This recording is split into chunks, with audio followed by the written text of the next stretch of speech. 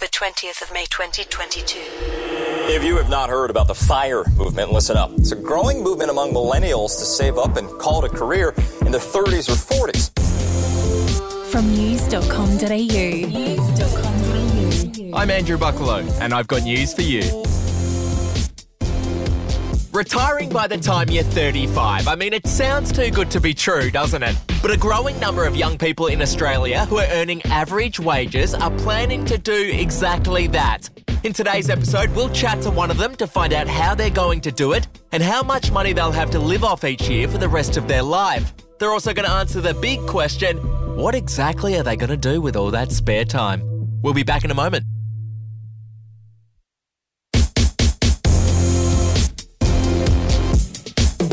Michelle Ives is a 30-year-old from New South Wales who lives with her husband and their young son, and she plans to retire when she is 35 years old.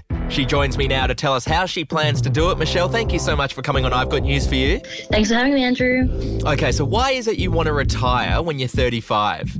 Well, I've always been surrounded by people who have worked really hard until old age, and I just thought I always thought that wasn't very appealing. I didn't want to spend my life doing that. I think, you know, in many ways I've always sort of had good nous that life was more than just being at a desk or under the thumb of a boss, and I've always been a bit of a free bird. So I think the seeds were sown from a very young age for me. So you and your husband follow a movement called FIRE. That stands for Financial Independence, Retire Early. When did you first hear about the FIRE movement?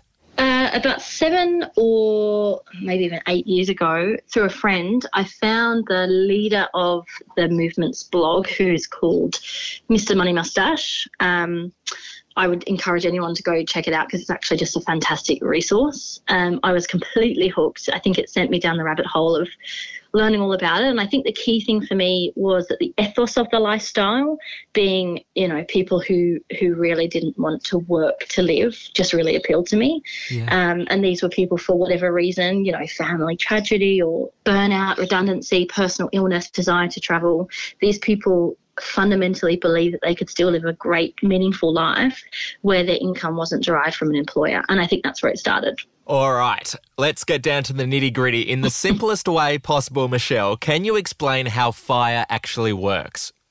Sure. So, in a nutshell, you save and invest as much as you can into diversified asset classes. So think things like property, shares and super.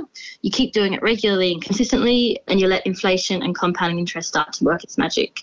And so what happens is your assets grow to a value that they start generating you income, and this eventually meets or you know, even surpasses, given the low wage growth we've had in the last decade, the income that you would receive from a traditional wage or salary. So you can give work up. Okay, so basically you save as much money as you can now, you start investing it, then when it gets to a point where it's generating enough of its own income from interest, you simply live off that interest and you don't have to work anymore. Yeah, so you ideally try and invest in what's called two-dimensional assets. So they're ones that grow in their value, but they also have an income component attached to them. So their property would be things like rental yield, and then shares would be things like dividends. Super pays an income as well.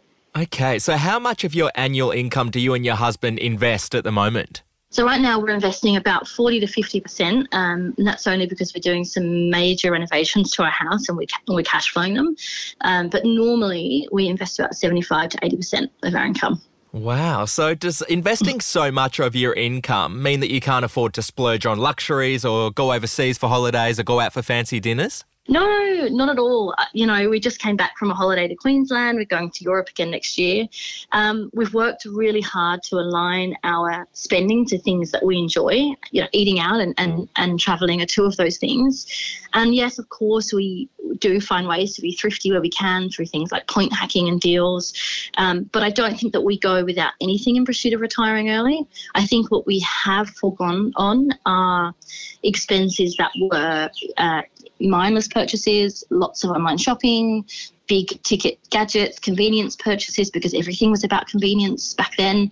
And so the savings come for us now because our spending is aligned with what we really enjoy and have thought about. And I think a lot of people who have been on this movement have been surprised to find out what they really spend. Yeah, I can imagine.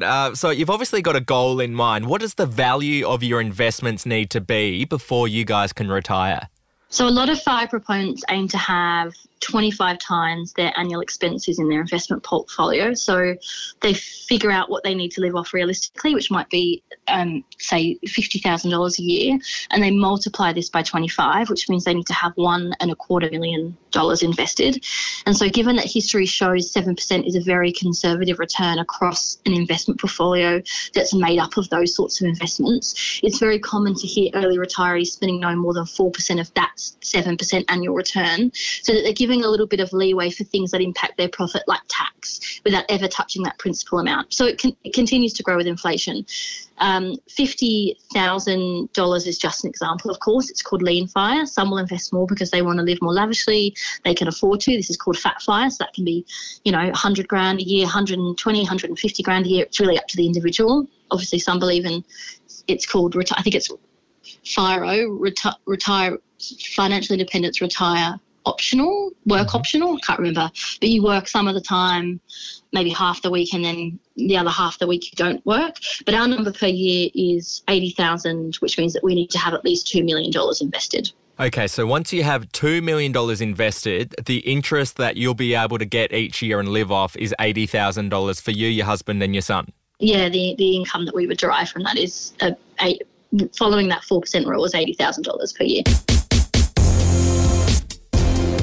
Retiring early sounds great, doesn't it? But what exactly are you meant to do with all that spare time? Well, Michelle is going to answer that question in just a moment. News doesn't have to be boring. The Brits have given Prince Harry a new nickname after yet another tell-all interview. Oh, God, is it the Ginger Whinger? Let the team at news.com.au get you up to speed each day with their podcast, From the Newsroom. A couple were busted joining the Mile High Club. Well, I guess they can't play Virgin anymore. Politics, sport, red carpets, royals. Get all the goss in just a few minutes. Follow From the Newsroom wherever you get your podcast from.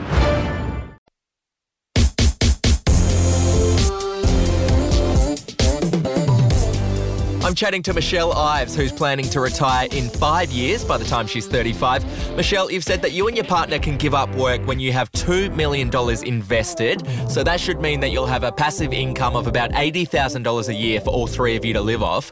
Can I ask, do you have to take into account things like inflation and emergencies that could pop up in the future and will therefore eat up a fair chunk of your $80,000 a year? Yeah, that's a really good question, Andrew. The asset that I was talking about are two-dimensional assets, so what I mentioned earlier. So they're assets that not only grow in value with inflation, but also provide an income stream just by sheer virtue of the fact that you hold them. So they're things like property, which grow in value, far exceeding inflation and provide rental income, shares, which again grow in value. They, of course, experience short-term falls in major economic events, but historically they always recover well. And they provide income through dividends, which are usually quarterly payouts of profits that are distributed to all shareholders. Super is another one. But if I had all my money tied up into a bank account with a feeble interest rates, then yes, I would be worried about that. But I don't, because my investments are growing with inflation, which means that inflation isn't impacting them in terms of taking a hit on the investment itself. And then in terms of expensive events, of course you can't predict the future, but you can buffer the impacts. So we have a number of well-considered insurance policies, not just things like homes and cars and landlord insurance, but also us. So things like income protection insurance and total permanent disability insurance. And I think in a worst case scenario, we sell down some assets to provide a lump sum of cash. And if an expensive event crops up, and they have, we're currently replacing our roof, which is upwards of 25, 30 grand. We're not immune to them. And I think it's much more ideal to be in a situation where you have the money to pay for it than not. And how are you going? You on track to hit this target by the time you're 35? We are, yes. Oh, congratulations. Well, I guess the next question, Michelle, is what do you plan to do in retirement with all that spare time? Well, I started a business about 5 years ago, and I've been really enjoying working for myself. So I think the plans have changed slightly, in that I'll work some of the year and then not work for the rest of it. But then otherwise it's doing things that we love to do, like potter around the garden and travel and spend time with our beautiful toddler, who will be a little bit older then, but still, I'm sure, no less work. Just hang out and enjoy life. Are you worried at all about being bored? No, I'm not. I mean, look, I obviously work at the moment, but I've already started to cut back more and more. So I spend less and less time in the week working, and it's the most valuable time that I have. It's actually the highlight of my week, to be completely honest with you. So no, I don't worry that I'll be bored. And as I said, having a business means that I can always get back in when I want to. And I also feel and find purpose in a lot of other things in life that are external to working. So no, I'm not worried about that. And I think it's important to stress that it's not like you guys were handed down a nest egg from your parents or anything like that. You've done all of this off your own bat, and you have jobs that are paying fairly average but just above average incomes. Is that right? That is right, yeah. And thank you for flagging that, Andrew. Much appreciated. Yes, our common criticism is that we've been given some great hefty inheritance, and no, that's not the case. Neither of our parents support us in any capacity. So what are your top tips for people who are just learning about the FIRE movement through this interview and want to learn more? I think, start combing back your budget, looking at where you can free up money to invest. If that's not possible, look at where you might be able to create additional income in your life. If that's not possible, look at ways that you can make your money or your setup work harder for you, because it really is all about making the money work for you rather than you working for your money. So, for example, if you have a mortgage and some savings already, can you set up an offset account so that the interest on your mortgage is offset against the savings that you already have, therefore paying less interest and paying down your mortgage faster, or even a redraw facility. Those little hacks can make a really big difference to the end goal, I think. So Michelle is someone who's working towards retiring early, but in just a moment we'll meet a man who's already done it and find out why he's already made the decision to return to work. I'm Sarah Lamarquin, Editor-in-Chief of Stellar and host of our podcast called Something to Talk About. Every weekend we publish a new episode where you'll hear compelling personalities, strong opinions and thought-provoking conversations. I wanted to be able to do it in my time when I was ready and speak my truth when I was ready. The topic of when do I become a mum, that is in my mind 24/7. Search for Something to Talk About wherever you listen to your podcasts.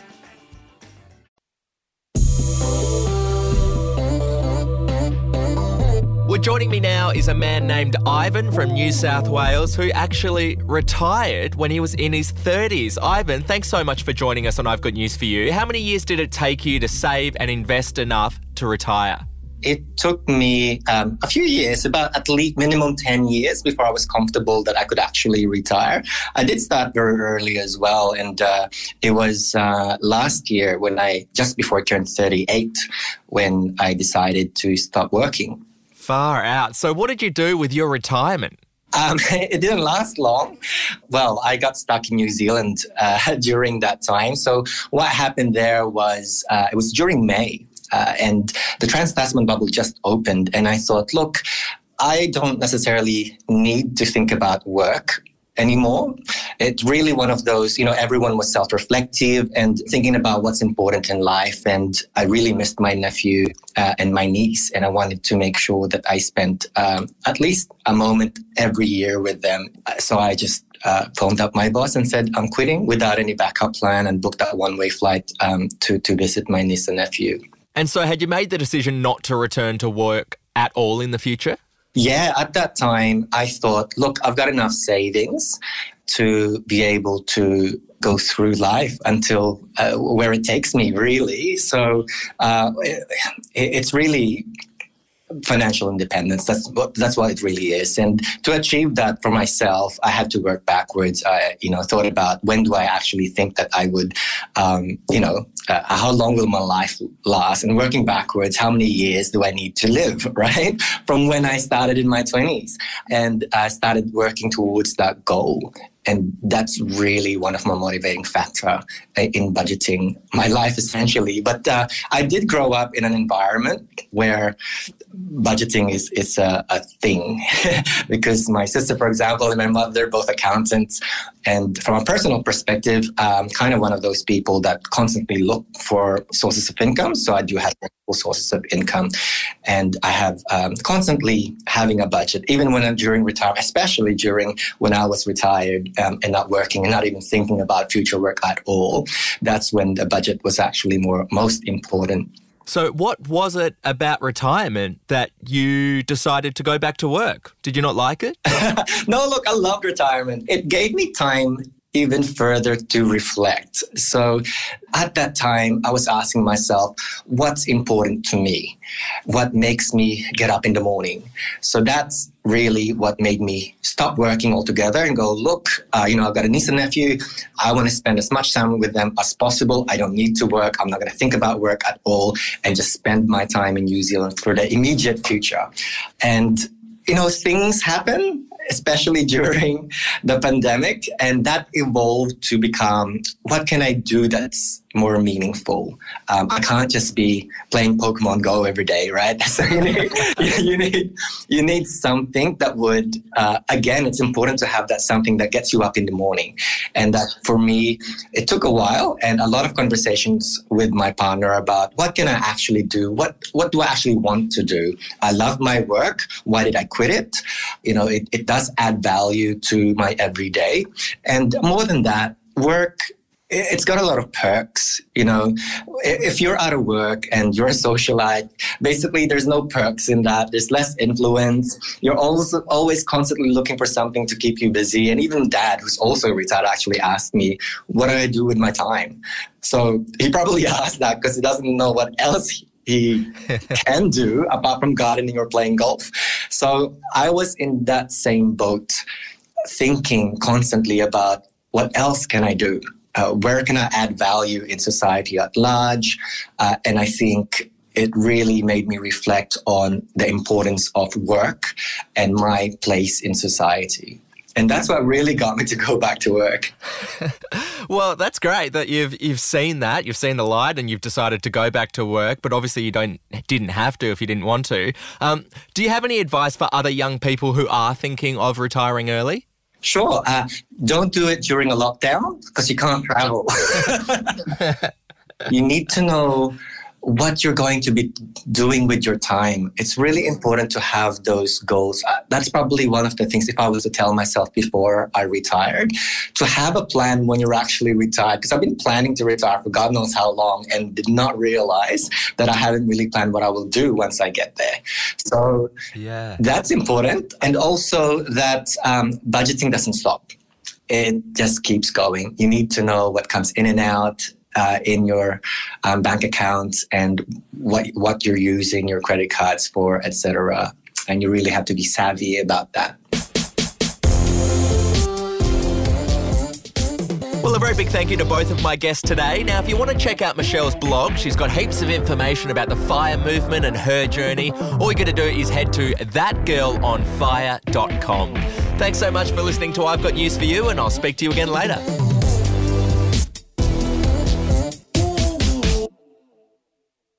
Are you ready to get an inside look at crime from someone who has investigated some of Australia's worst crimes? It was like Aladdin's Cave. The luminol found bloodied footprints and bloodied handprints on a wall, so it's just like a horror movie. Former homicide detective Gary Jubilant sits down with cops, crims, addicts, victims, small-time cheats, and big-town lawyers as they tell their incredible stories. My house got raided. Next thing you know, I got bail refused. Next thing you know, I'm on a truck to Parklea Prison. Listen to I Catch Killers early and ad-free on Crimex Plus on Apple Podcasts today or wherever you get your podcasts.